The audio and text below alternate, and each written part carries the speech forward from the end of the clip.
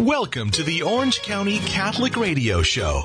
Each week, we bring you compelling conversation with church leaders and laity, talking about the things going on in our diocese and discussing the important issues that impact the world around us. We're coming to you from our studios on the campus of Christ Cathedral in Garden Grove, where Catholic faith is crystal clear. Here now to introduce our guest and today's topic is your host, Rick Howick. And welcome to Orange County Catholic Radio. I'm Rick Howick, your host. And with me today is Father Robert Spitzer, whom most of you know from his many books and tapes, and of course his EWTN longtime show, Spitzer's Universe. And Father, welcome to our program. Thanks so much. Great to be with you, Rick. Father, if you would be so kind as to open us with a brief word of prayer, I think we would all be appreciative. Thank you. In the name of the Father, and of the Son, and of the Holy Spirit, amen. Amen. Heavenly Father, we give you thanks for your many blessings to us, the blessing especially of this good ministry and our ability to make a difference in people's lives through it. We ask you to send your Holy Spirit down into the hearts of our audience and into our hearts, Rick and myself and Jim, and ask that through that Spirit you might inspire us and protect us and guide us so that everything we do will be brought to fruition in your will for the good of your people, your church, and your kingdom, through Jesus our Lord. Amen. Amen. And Mary, seat of wisdom, pray for us. In the name of the Father, and of the Son, and of the Holy Spirit. Amen. And we have had Father Spitzer on in the past. It's been a little while since we've had you on. But we'll often bring on Father Spitzer to talk about a concept or a theological issue that we're struggling with because, frankly, Father Spitzer has it all down. Oh, yeah, well, I don't know. Pretty much. I know that your education is absolutely fantastic. You've got 3 formal master's degrees, a PhD, and you were a professor and a president of a university. I think theologically you know your stuff. Oh, okay. And so it's always been good to have you here to talk about those types of things. But it struck me a while back, and I don't remember which program I was watching, but you were talking about someone, and someone asked you a question about suffering. Yeah. And I'm looking at this man who's talking to the television screen that I know he can't see. And for our listening audience, if you don't know Father Spitzer, he's blind. Mm-hmm. He had a degenerative eye disease. What was it called? Retinitis pigmentosa. Retinitis pigmentosa, which gradually took away your sight. Mm-hmm. And so for a long time you could see partially and now totally gone. Yeah. We also know that you've had some other cardiac type issues that have come and are still there that we need to be aware of. Oh, yeah. Mm-hmm. I get a annual checkup there. It struck me as you were going through all this, you've had a fantastic life with the privileges of being a man of God. And I say that with a great deal of qualification, but nevertheless, it is a real privilege that you've had to be able to encounter God the way you have, and yet you've made so much out of it. 13 books in the last 20 years or so, and that doesn't count the 5 major organizations you've started, and still involved deeply with all of them, and the Magis Center, and then, of course, the program you do every week on EWTN in the studio right around the corner from us here. That's right.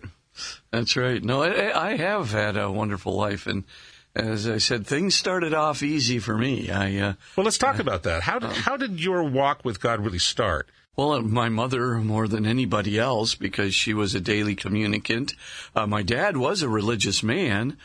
His father was Jewish, and he was Lutheran, and he basically was a very practicing, good religious man. But my mother was the influence, and she, made sure that we belonged to the altar boys and things of that nature. And I loved it. I loved hanging around the church and our priests. I didn't go to a Catholic school. I went to Punahou School. Punahou sounds Hawaiian because... I was born in Hawaii. Back before it was a state, I understand. That's right. I was born in 1952. And so right across the street from Punahou was Sacred Heart Catholic Church. So I could zoom over, do Mass, serve Mass in the morning, and zoom across the street and be in class in time when Punahou started. So I loved it. I absolutely was riveted by God. I think from the earliest age I can remember. I always liked learning theological things. I even liked catechism class, believe it or not. Oh, man. And so I He's did. still my beating heart as a catechist. Yeah, that's right. So I really had my family was very secure in every way. My education was superlative in every way. Things came easy for me educationally. I had lots of friends, and I started reflecting in college. Well, where did you go to college? I went to Gonzaga University. My mom, of course, wanted us to go to a Catholic college, and got you to the continent and the Pacific Northwest. That's right. And I visited a whole bunch of schools when I was a junior in high school, and when I hit Gonzaga, I loved it. And later on became president of it. And, of course, who knew? But, in fact, I surely did not. In fact, I thought, I'm just the old humdrum student going through there trying to make some sense out of things. Well, and you weren't originally a philosophy major at the beginning. No, I liked basically business, and I took accounting and finance. And, of course, I loved math, too. Which I love to add into the formula, and so had a great time zooming through. So your first bachelor's degree was in business? Public accounting and finance, yeah. Wow, okay. Yeah. So. Was your plan at that point to become a priest? No. I was to take over my dad's law firm, so I was planning on going to law school, and I had applied to several law schools. While I was also applying to the Jesuits, but that... well, let's back up a minute, because you don't apply to the Jesuits without having a firm purpose. Oh, yeah, no, and you're telling me you weren't yet thinking about being a priest yet. What got to you college. thinking? Well, to be honest with you, a whole series of things. I had, come in contact with, I was looking for evidence for God from day one. I got introduced to a lot of existentialist ideas when I was in high school. I never stopped going to church at all. I was always convinced of that, thanks to the influence of my mother. But, I was really looking for evidence for God. And one day somebody said, hey, take a look at these new singularity theorems by Hawking and Penrose. Well, the math was way too high for me at that point. I was just a mere calculus student. And a mere calculus. No, I really was, and this math was much higher. But I could understand the concepts of space-time curvature, winding up at a single point sometime in the finite past, with general relativistic considerations proceeding back to what's called a singularity. So I thought, well, gosh, that's pretty good proof. So I want to pause for just a moment for those of us who are having to translate a little bit. So your theories you were at that point thinking about in late college had to do with backing up into a single point in time and space. Yeah, that's pretty much... I got there? Yeah, I was thinking about that, for sure. And so that was you were always then a theist. You had a worldview, a cosmology that included a God. Oh, and I still believed in a personal God. I just bifurcated myself. I just thought, I'm not going to stop going to church. But in the meantime, I've got all this stuff bracketed. I got to look for some evidence here and back it up, because eventually, if I don't get some evidence, this is going to become problematic. But luckily, so there really was a part of you at that point that was asking the what-if questions. You weren't doubting yet, but there were still the what-if questions. Oh, yeah. And God, if you can't prove yourself, I'm going to have a problem with you. Oh, yeah, that's right. It was like the second coming with Walker Percy, right? Oh, wow. So I really did. I did have I was wondering, but like I said, God kept sending these people in my life, here, look at these singularity theorems. Oh, this is really interesting. And then one day, honestly, I was passing by a classroom, and I heard this guy going, well, proofs for the existence of God, I stopped right there, and I thought, so I zoomed right into the classroom, went to the back of the class there, and this fellow is talking about it in a fine foreign accent, But anyway, the long and short of it is, I'm listening to this guy, and I thought, wow, I wonder if he can really do this. So I went up to him afterwards, and I said, I don't think you can prove the existence of God. He said, oh, yes, I can. I said, well, go ahead and try. I'd like to critique it if I could. And he goes, I know very well you're not in this class. I was shocked because I thought I'd kind of gotten away with sneaking in the back. I said, well, yeah, that's right. And he goes, just come to the class, sign up for it like a regular student, and I'll prove the existence of God. So I did, and he did, and that's quite a guarantee you got for the professor there. Yeah, oh yeah. Well, I have to say, guaranteed returns. Well, guaranteed returns. I was a motivated student, so I wanted to learn every detail in that. Well, that's gold for the teacher too, as you know. That's right. Oh yes, I was very, very adamant about that. And then finally, having learned all of that, I wind up going to daily mass on a. Well, let me pause you for a moment. Let's find out how this ended up. There are lots of people who use different methods for trying to prove God. Some are more effective than others. Mm-hmm. Did he make good? Oh, yeah, he made good. Yeah, he definitely did. In fact, the proof was a metaphysical proof of God, and I had to learn a whole bunch of new terminology because it was very different from scientific terminology. Sure. But not, an unpassable barrier by any stretch of the imagination once you kind of get the notion of being through itself is basically the concept, something that is being through itself. If you kind of get a sense of what that is without it being a causa sui, a cause of itself, which of course is a contradiction, because that would imply that it'd have to exist before it existed in order to make itself exist, which of course is a contradiction, can't work. But you're still trying to deal with the physical world, which is generally looked at as from a secular perspective, and a metaphysical world. Mm-hmm. And you were able to see the overlap pretty clearly. No question about that. And I could see it because of the singularity equations. I could see, that there has to be from a purely scientific perspective, the metaphysics made sense too. The supernatural makes sense in the scientific. That's right. And so it was a terrific kind of moment for me. Shortly thereafter, I was zooming by a fellow friend of mine, Bert Martinez was his name, and he said, hey, Spitzer, what are you going to do for Lent? And I said, I'm going to give up meat or something. He goes, well, not me. I'm going to go to Mass every day.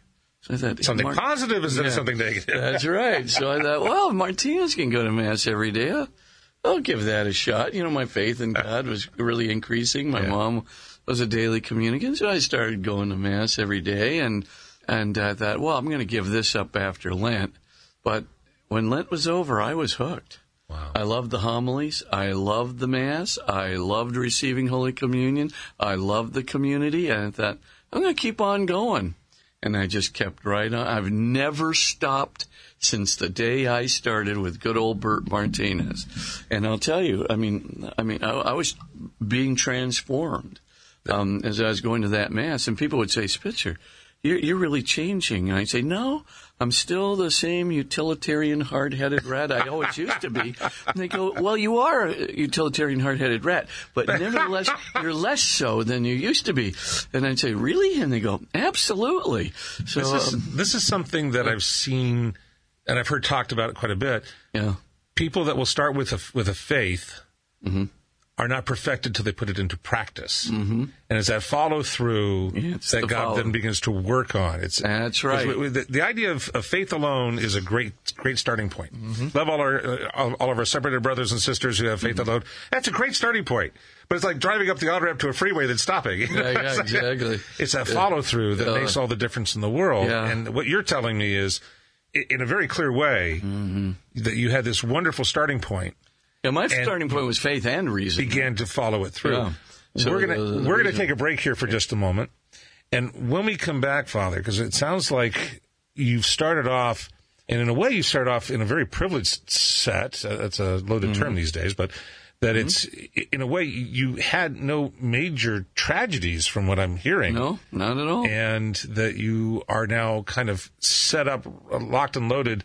Yeah. To launch into some sort of a ministerial career, and the Jesuits are going to come along. When we come back, I want to hear that part of the story and where that takes you to be prepared to talk to other people about faith. You're listening to Orange County Catholic Radio. I'm Rick Howick, your host. With me today is Father Robert Spitzer, who is well known for a number of different reasons. When we come back, we're going to talk about some of those. So be with us when we return.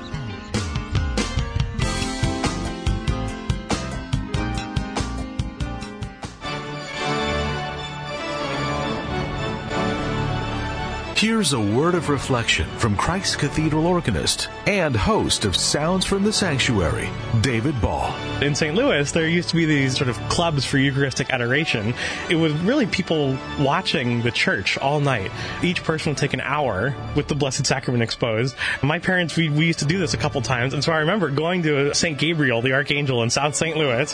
It would be 1 a.m, and you'd knock on the door, and the one person who was scheduled for that hour would come out, look through a little peephole, let you in, and then you'd lock yourself in the church for an hour of stillness and meditation and prayer and whatever. And as a kid, it was interesting. It just introduced the idea of stillness to me at a young age. For more, come find us at spiritfilledmedia.org. That's spiritfilledmedia.org. Spirit-Filled Radio is in partnership with the Roman Catholic Diocese of Orange in Southern California.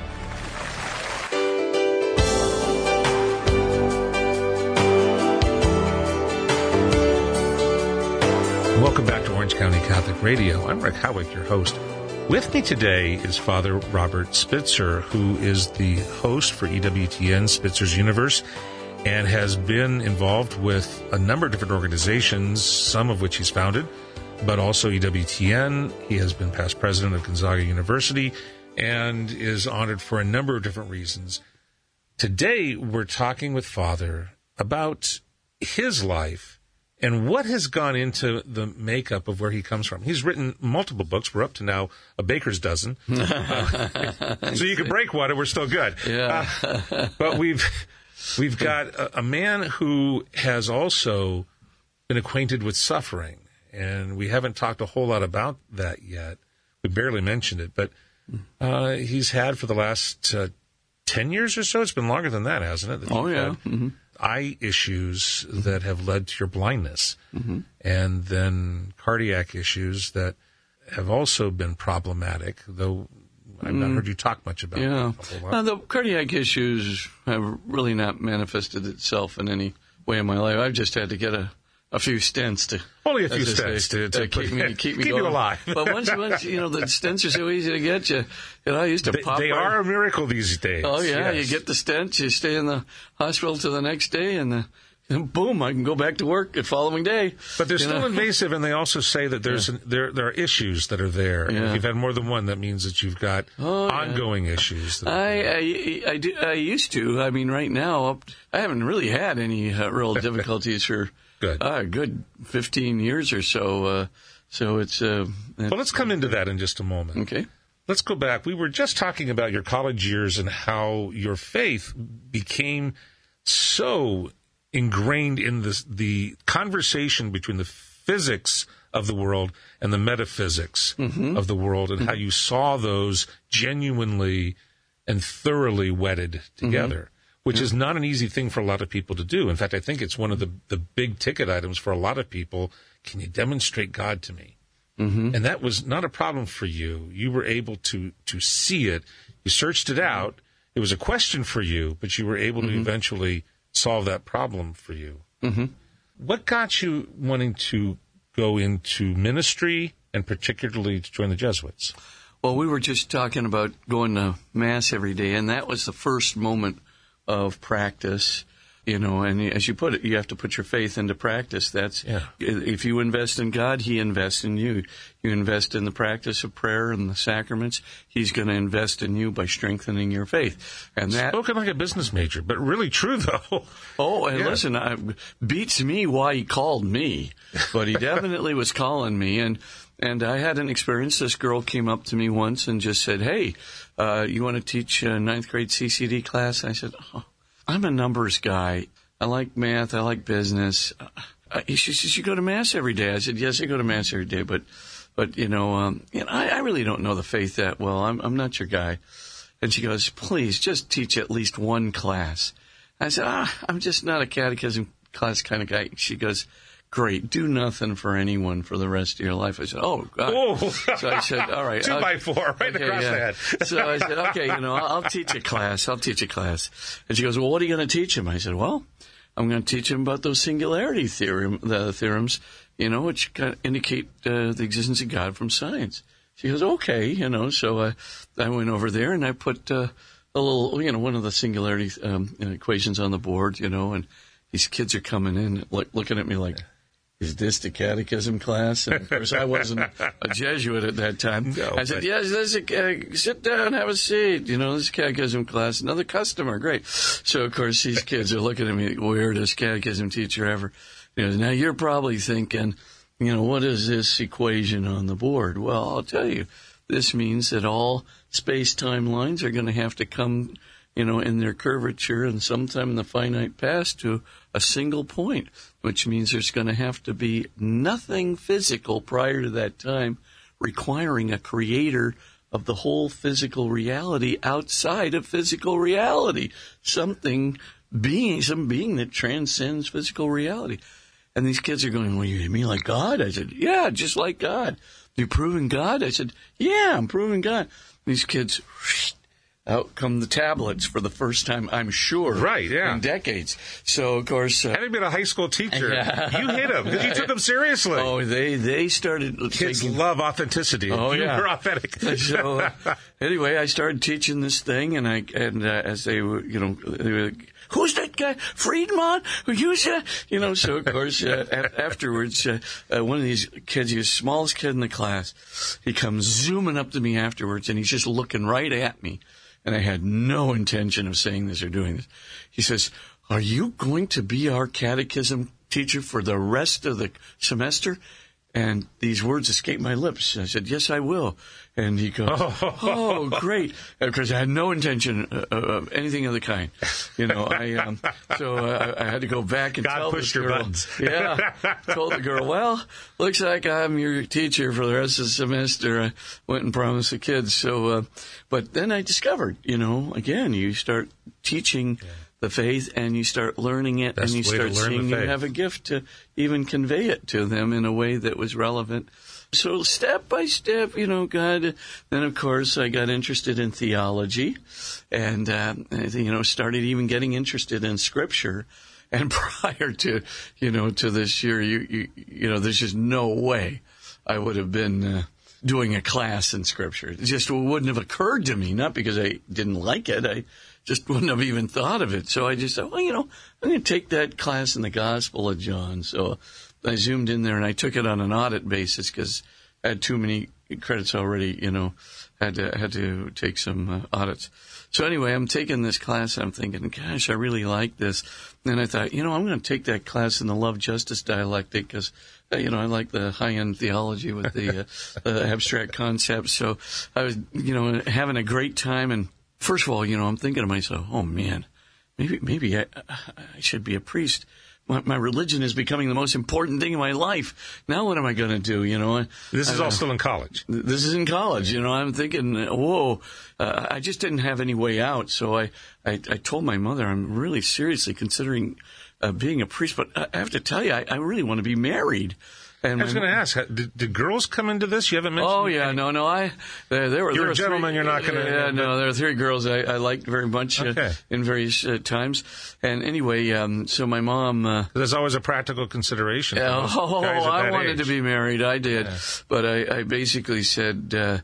I told my mom, and my mom says, I've got the perfect solution. You can be a permanent deacon. Just make sure you're married before you get ordained a deacon. And I said, wow, that sounds like a really good idea. And I really planned on it. I said, that's a good solution. So I got it out of my mind. And so one day I'm coming out of St. Al's Church, and, I caught out of the side of my eye, I caught this little booklet and about, vocation to the priesthood. And it was just sitting there. So I thought, and half of me said, do not look at that book. And the other half of me said, look at that book. You must look at that book. That's exactly. You will. The angel on my shoulders. So, of course, I finally said, I'm going to look at that book. So I started looking at it, and I read the whole book in the back of the church. And then I put that book down, and I said, I think I got to be a priest, not a deacon. So I was really very, very, I felt the call. I really did. I didn't know what I was feeling, but I felt like, oh my gosh, I'm back to square one again. So, I was working for an accounting firm at the time. And so, the next day I was going to work, and this is the silliest story. Never make a discernment like this. anyway, I'm walking to work, and you kind of had to walk through an alleyway to get to the downtown area from Gonzaga. And I was working downtown. I was in my suit, zooming down there, and boom, this rainstorm starts up. I mean, big time rainstorm.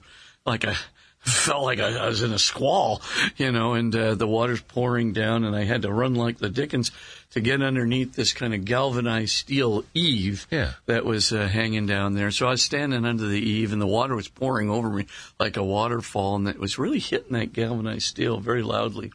And something inside of me just sort of said, all right, is this all about me being a priest? And I was saying this to God. I said, if it is, make the rain stop right now. Oh, the fleece. Let it be wet or let it be dry. And it stopped. Oh. And when it stopped, I thought, okay, I can't tell anybody this is why I'm thinking this. But I'll talk to Father. I told God. All right, I'll talk to Father O'Leary. That's a great story, though. It's so practical. We all do that, Father. Yeah, I know, but it's a terrible way of making a discernment. But is it really? Well, if it's the only thing you do, I would agree with you. Yeah. But it was a thing you did. Well, it was the beginning anyway. And so anyway, so I turned around and I walked back and I thought, okay, I'll talk with Father O'Leary. So I get in the office there and I say, I'm thinking of being a priest and I think I want to be a Jesuit. And he goes, oh, how long have you been thinking about this? I said, well... About 10 minutes. I said, kind of implicitly and incipiently, maybe a month and a half, but, of more recent note, very recently. So he goes, all right, well, what do you know about the vows? I said, well, poverty, chastity, and obedience. He said, okay. There's a fourth vow. Yeah. But what do you know about poverty? I said, well, that's about being poor for Christ. He goes, anything else? I said, not really. He goes, well, what do you know about chastity? Well, that's about being chaste for Christ. Anything else? I said, no, not really. And what do you know about obedience? I said, same answer, being obedient for Christ. He goes, he says, you need to do a little reading. He said, what do you know about the Jesuits? I said, well, St. Ignatius of Loyola. He says, anything else?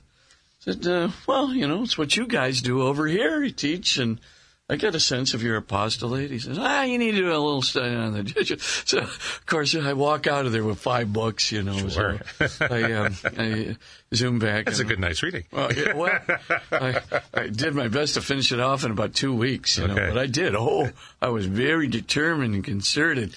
Well, one of the books was the autobiography of St. Ignatius of Loyola. Oh, wow. That was the book that did it. So I'm reading this book on the autobiography of St. Ignatius, and I'm thinking, I like this guy. I mean, this guy is decisive, and he gets things done. And God hits him with a cannonball. And God hits him with the cannonball and everything else. And, of course, he starts off, right, just like me. This Moor comes by, and he says, he doesn't really profess the perpetual virginity of Mary. And Ignatius says to the Lord, well... ordinarily I would run this guy. He was a soldier before. Ordinarily I'd run this guy through, but Lord, I'm beginning to think that may not be the right solution. So he says, he's traded in his horse for a donkey, and he's riding this donkey, and of course, as he's going toward this fork in the road, he says to God, if my donkey follows the horse of the Moor, I'll run him down and run them through. And if not, I'll just leave them alone if my donkey goes the opposite way. So, of course, thank God, the donkey went the opposite way. Yeah. And Ignatius got off to a good start. But, again, a failed discernment process there. Another failed discernment process. But nevertheless, I just love the guy. I just, right then and there, I thought, this is the kind of thing I'd like to do. Of course, I was an academic. I knew I would be an academic. I have no doubt in my mind. And that's one of the key things behind the order. Is the academics behind it. We're going to take another break here. We've come up to your call toward ordination. We haven't quite got there yet. Mm-hmm. When we come back, as part of what we want to talk about, is I do want to hear how you get through into the rest of this. But I do want to get into some of the things that have helped shape you in especially the relatively recent past. We're talking with Father Robert Spitzer. I'm Rick Howig, your host. Father Spitzer is well known for his ability to talk about the universe and to talk about pastoral care and how they interrelate with each other, especially when he's talking on EWTN. Today, we're talking with Father Spitzer about his own life. And he's being very open. I want to thank you for that, Father. When we come back, we're going to see how much even more open he's going to be. You're listening to Orange County Catholic Radio, and we will be right back.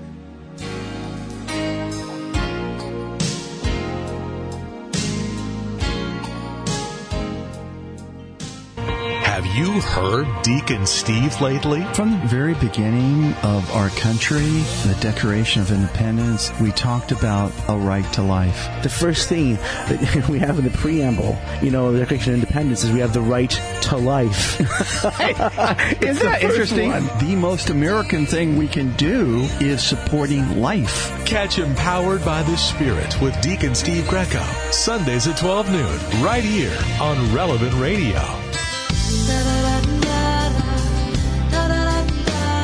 Welcome back to Orange County Catholic Radio, coming to you high atop the Tower of Hope in beautiful Garden Grove, California, where Catholic faith is crystal clear. I'm Rick Howig, your host, and with me today is Father Robert Spitzer. And we have been talking about Father's call toward priesthood and service and ministry. And it's been an interesting discussion because I don't think we've talked, I don't know how often you've talked about your story before on the air, but not very often. This has been a good conversation. I've enjoyed very much hearing this because in so many ways, despite the fact that you obviously have a grounded academic leaning intellect, the story is also very much like every man's. It's a story of, God, what do you want from me? Yeah. Here's the fleece. I want it dry in the morning. Here's the rainstorm. I want it to stop if you really want me. Exactly. It's just, but we all do those kinds of things. Yeah. So here we are. You're now thinking about becoming a Jesuit. You've read your books. You made a determination in your head. This seems good for you.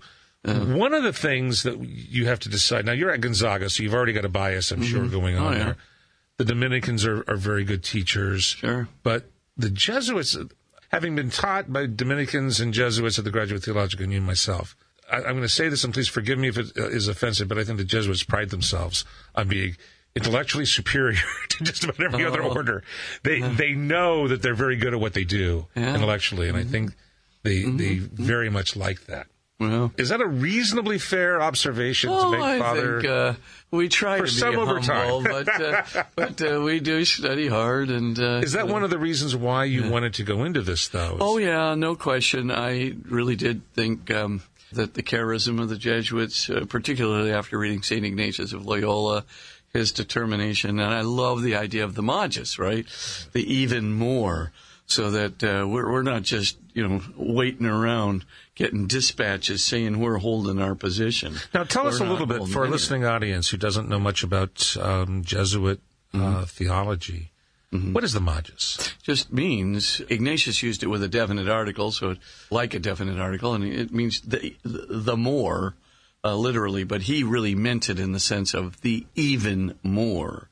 And what he meant by that is, you push things to the limit. You just go as far as you can go and do what you can do. And so his objective was you don't stop until it's finished. And there's 3 questions that you ask yourself. The first question is, what's the greatest need?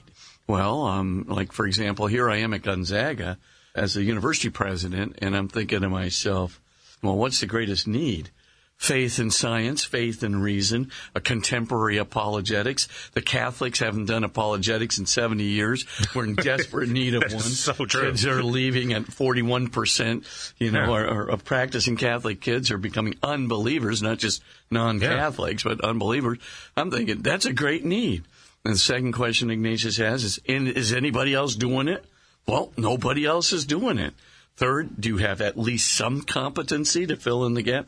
Well, I had some competency to fill in the gap. Well, Ignatius's advice was get going. That was the Magis. Don't hesitate. go to the universal need. If there's no one else doing it, if you've got competency, get moving.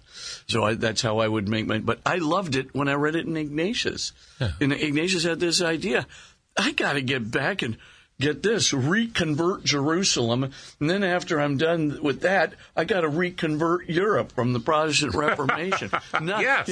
Small things, that he could occupy his attention with. So I thought, well, if this guy can think big, maybe I can think big, because it moves me that this is the kind of society this is and the kind of man he was. So this is what was motivating, taking you away from being president, now going backwards for a moment. Yeah. This is what was motivating you when you were reading, when you were thinking about which kind of priest you want to be. Yeah. That Magus in the story of St. Ignatius sold you. That's the big deal. I like these kinds of guys. If they're kind of go-getter type guys, no hesitancy, move right out there. And of course, the whole idea of anywhere, any place, anytime, Pope sends you, go. I thought, this is great. This is what I'd like to do. That's actually the fourth vow, isn't it? That's the fourth vow. Yeah. Mm-hmm. And not every Jesuit takes that right away, I understand. No, you have to wait until your final vows. So, in other words, when you're 2 years after you begin a stage called novitiate. That lasts for 2 years. After that time, if approved, you would take what's called your simple perpetual vows, poverty, chastity, and obedience. Then you later take a thing called the final vows, and there are several other things that are you renew kind of your vows of perpetual chastity, poverty, and obedience. But on top of that, you would also bring in other vows and promises, one of which is the fourth vow to the Pope. Okay. So let's fast forward a little bit. You've gotten into being a Jesuit. You've finished up your master's, and then a PhD, and you're now teaching. And you're teaching very well. I understand that you've had some awards for your teaching, Teacher of the Year type awards after only a couple of years teaching. And then you were selected to be president of Gonzaga. How long were you at Gonzaga? Because you were saying that the whole criteria you had for Magus was to do stuff. How long did it take you to realize what you were doing and getting it done? About 11 years. And so that time, I was able to, for me, the most important thing was to increase the number of masses, retreats, to increase the religious practice on the campus, which, with the help of Father Bill Watson, we were able to do significantly much more than a tripling of religious practice on the campus, then increase the number of ethics programs and service programs, which we invested in very heavily. And then, of course, I wanted to increase the student population at the university, and I was able to get about a 70% increase in student population. That's a significant huge. raise. Yeah, it was really great. Let me ask a question about philosophy for a moment. I have heard it summarized that there are a number of Jesuits and on the left end of the theological spectrum, and a fewer, but a number of Jesuits on the right end of the spectrum, and nobody in between. Well, maybe we're one of extremes. How does that affect Gonzaga? I would have to imagine that the theological faculty had to be on both ends of that spectrum. Was that hard to handle?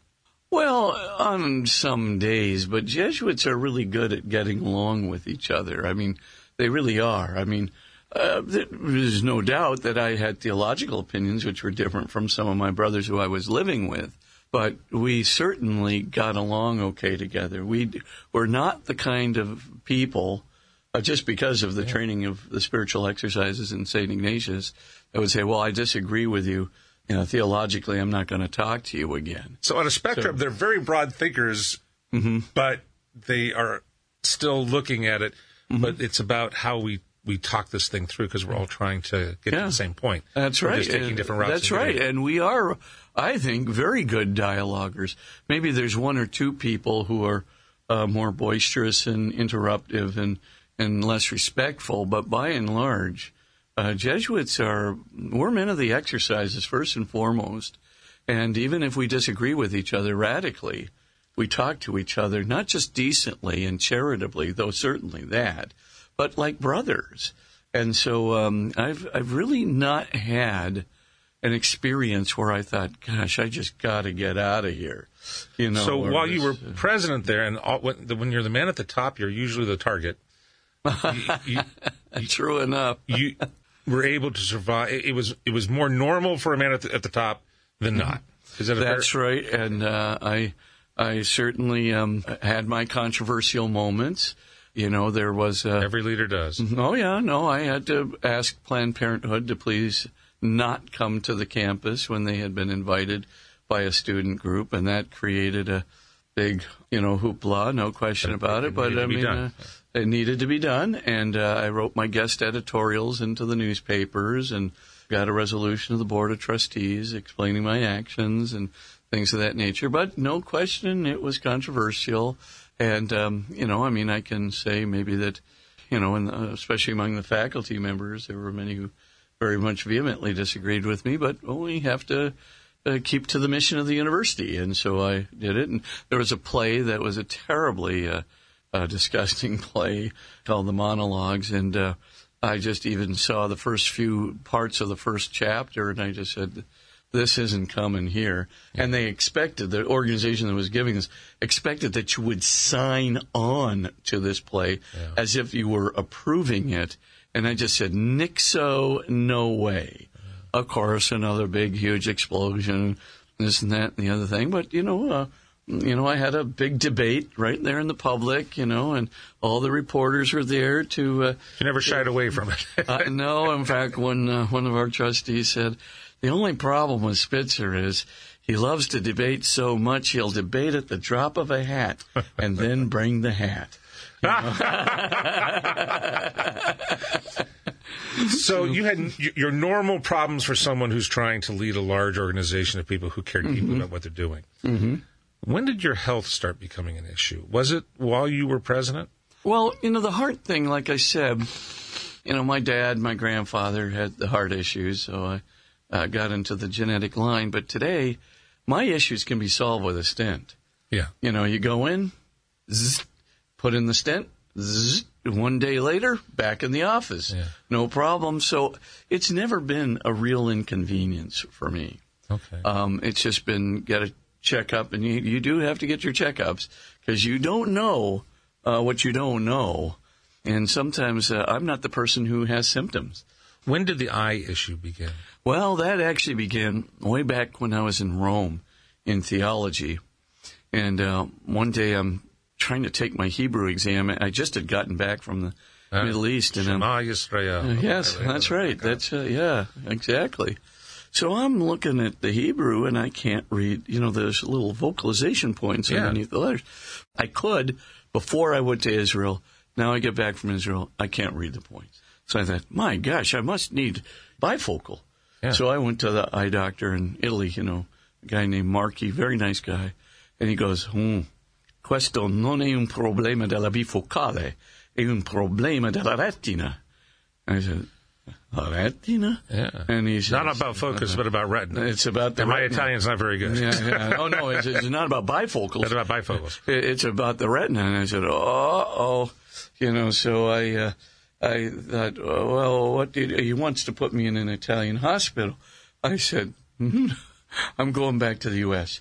So I flew back here to the U.S., and they did a series of tests, and they determined, well, you've got retinitis pigmentosa. I said, what does this mean? And he says, well, it means that you're probably going to go blind around the age of 65. I said, you're kidding me. I said, how bad is it going to get before that? He says, it's indeterminate. It just depends on the case. He says, you're starting late. He says, that's a good thing. But he says, you're going to lose your driver's license. I can tell you that right now. I thought, I'm going to lose my driver's license. And of course, these things the blows are hitting me right and left, So I'm thinking, wow. So I'm going to lose my driver's license. I may even have trouble writing my books. I may even, so I'm really getting, sweating bullets here. So I'm back in Portland. that's where the diagnosis is. That's my home province. Yeah. So I was staying at the provincial house, and I run into my provincial walking down the hall, Father Tom Royce. He goes, "Hey, Bob Spitzer, what are you doing here?" I said, "Well, Tom, I got some retinal issues apparently, and so I said, I might have to get some treatment here." And he goes, "Well, you want to talk to me about it?" I said, "Yeah." So I came down to his office and I said, "Look, Tom," I said, "I'm 6 months away from ordination here, but I got to really be truthful and I got to disclose what I've heard. I'm probably going to go blind when I'm 65 years old. Basically, I'm going to start losing vision gradually until I'm 65. I'm damaged goods. So if you need to end the ordination trail right now, I understand." Father, I'm going to stop you right at this damaged goods statement because I want to hear the whole thing going forward. We're talking with Father Robert Spitzer. We're at a point where he's talking about what it was like to deal with this eye diagnosis. When we come back, we're going to talk about how that affects his ministry. You're listening to Orange County Catholic Radio. I'm Rick Howick, your host, and we will be right back.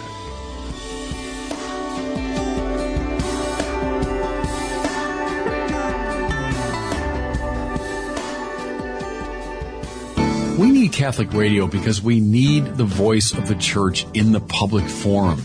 We live in a time that the secular voice dominates so thoroughly that we need to get that Catholic perspective out.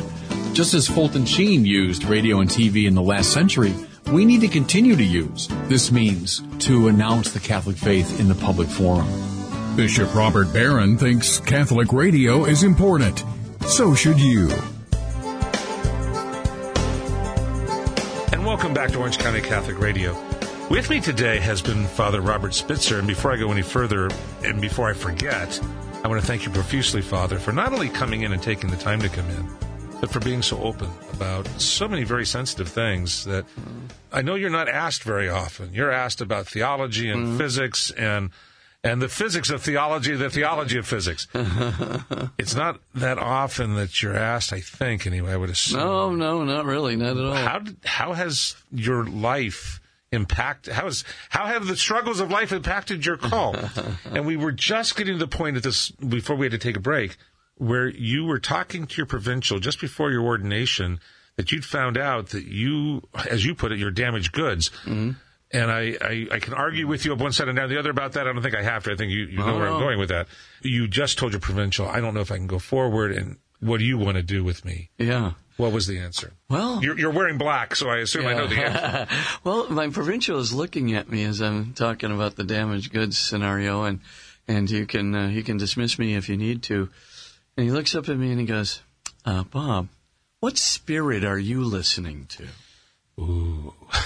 And I just sat there for about 2 minutes because, of course, Jesuits are supposed to be intelligent about discernment of spirits.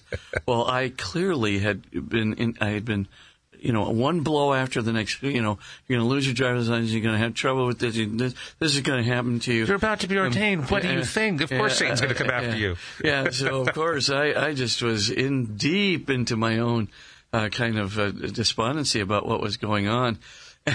And so, of course, once he said that, it was like, the light came through, I'm not listening to the Holy Spirit, that's for sure. And he said, "We have no intention of dismissing you." And he goes, "Unless you want to be dismissed." I said, "Oh, no." So I said, "I'm going through." I said, "I got perfectly good vision right now. I really don't think I have to give up my driver's license." He says, "If we can't insure you, you're giving up your driver's license." So anyway, the long and short. That's a pretty good yardstick. Okay. Exactly. So anyway, that was the first thing. But you do get these challenges in life, and this was a big one. And I used to pride myself on my autonomy. Pride myself on my ability to get things done, and I pride myself on my capability of being a good leader and a good scholar. Yeah. Now, how long has it been since you've been reasonably effective at being able to operate on your own, writing, reading, that type of thing? Well, I left Gonzaga when I was 57 years old in 2009. I'd been there since 1998. And so in about 2009, I was doing okay. I had to have a driver. Yeah. But aside from a driver, I really didn't need anything. You still could do your own research. I could do my research. Okay. I could read a contract even. There's a thing called a genie. You just put the contract on a little thing, and it blows it up, and you can read it very quickly. So I never had any problems like that. But slowly but surely, after I left Gonzaga, I came down here, started the Modus Center. What happened was, I could notice these little decreases going downwards. I had a wonderful assistant there in Joan Jacoby, who was always trying to sort of build me up, Well, you used her in the past tense. She's not exactly past tense. Oh, no, she's no way. Yeah, she's to this very day. But she was great to me during those days because she'd say, oh, no, you're okay. But I could tell she was blowing up the print more and more and more on the things that I had to read. And then I was relying on her to do reading for me more and more and more. How do you do your research now? She reads everything to me, but I memorize what she's reading. You should give her credit as she goes along. She can get her own PhD this way just by reading your stuff. She says I got a PhD in Spitzer. That's what she says. So you can't see her, but she's standing in the doorway now, putting her hand up with a fist, going, yay! Oh, no, that's so true. But that's her exact words. I could get a PhD in Spitzer. But anyway, she reads it to me. I kind of memorize it. Then I organize it in my head. And then I dictate it to her, and she types so fast. Wow. She can edit and type, faster than most people can type. I can speak text, but that's about all. Oh, no, I'm not kidding you. Yeah, I can say, stop, change that, do this, and we're still going at 50 words a minute. She's just a lightning speed. So all of your late books have all been done by, the last few books have been done with her helping 7 of them, I think. Her helping you do all the research, and then she's also typing all your material for you, and you're remembering everything that's being said, where the files are, what the files are. Yeah. In order for you to do these books and have the table of contents thought out, because I've done just enough writing to know you have to know what your structure is by heart before you really get started. Oh, no, You've had all the details memorized, haven't you? Yeah, because like I said, I used to be a very visual person, and when I lost my vision and I transferred to the auditory lobes, the weirdest thing happened. As she is reading to me, I am visualizing the structures. And I'm literally visualizing the lines going across the page. I'm seeing it in the print in my head. Wow. And so it's great. Because it's almost like I can then just say, oh, that's in chapter 1. Or if you go, somewhere around this page, you'll see it here. And go to section 4, paragraph 1, and you'll see it over here. And she goes, wow, it's the Dewey Decimal System. You know what I mean? She can't believe it, but it's because I visualize what I'm hearing that I can do it. Let me ask you a slightly different question. You've lost the vision, and you've lost your ability to do some of the things that you used to do. Today, you mean? Yeah. Mm-hmm. How has that affected you? And I'm thinking now from just a purely human perspective. Does it get you down?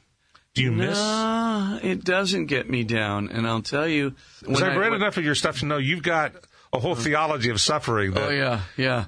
Well, but it's all intellectual sometimes. Well, it's How has this been applied to you? Because basically I know 3 things. The first thing I'm absolutely sure of is God will fill in the gaps. He'll take care of what I cannot do for myself. And He always has. You do your best. And I've learned. Well, that's right. I've learned over the course of time, He never disappoints. So, in fact, Joan coming into my life is clear manifestation of God. God knows what He's doing alone. You can't believe how coincidental that was, but that's another story. Yeah. But then, it's way beyond that. Getting the rides, getting the financing to start the Modus Center, all these things. Everything I've needed, it's come into place. I feel like Mother Teresa sometimes where she just says, oh, Lord, I'm going to need this amount of money. And then boom, she gets 15 checks that total up what she needs. And I think to myself, well, that's the story of my life. Are you saying it's never gotten you down, Father? Oh, no. When this disease first happened, I was almost despondent. Okay. I was truly thinking, what can I do? And the damaged goods speech, I believed it totally. And even after my provincial corrected me, I still believed half of it. Okay. I just believed this is going to be a real turgid road, And so I thought to myself, okay, I'm going to give it a shot here. I'm not going to give up. And that's a good thing, one of my good characteristics. I am determined, and I will try to make things happen. Alternatively, though, you really have to trust in God. And then God starts doing this fantastic work on your heart. If you think I'm arrogant now, you should have seen me previously. Well, I don't think you're arrogant now either, but have you had a dark night type experience with this? Oh, yeah. The dark night, though, is much more along the lines of, Lord, where are you leading me, and what do you need me to do to become more authentic in my faith and more authentic in turning to you, more authentic in my moral conversion. This reminds me of Mary's answer. Her answer was a little different than Zechariah's. So, Lord, how are you going to do this? It wasn't, how are you going to do this? It's, how are you going to work this one? Oh, yeah. Is that kind of where you were going with this? An act of faith and yet fear and trembling as to how he might? Yeah, well, I think I stopped the fear and trembling after 2 years.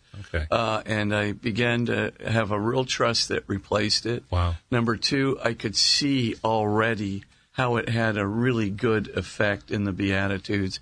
It was making me more humble-hearted, more gentle-hearted.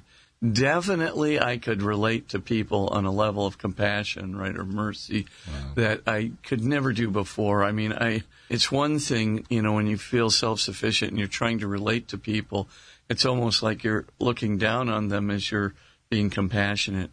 Now, I'm one of the people You've been there, done that. I'm in need. Yeah. And I can't even go to the restroom in an airport, when I'm traveling by myself.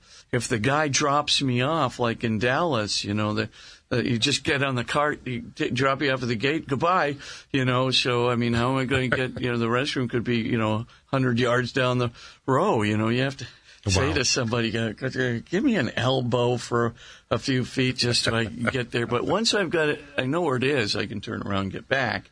More or less, I just kind of, people stay out of the way of my, walking to. But I notice you don't carry a white cane. Yeah. You just rely on having someone there to help you I do. get along. Trust in the Lord. And that's what amazes me when I see you sitting there on the set and I'm watching your program is that you don't look like you're blind. You don't look like you are having any problems whatsoever.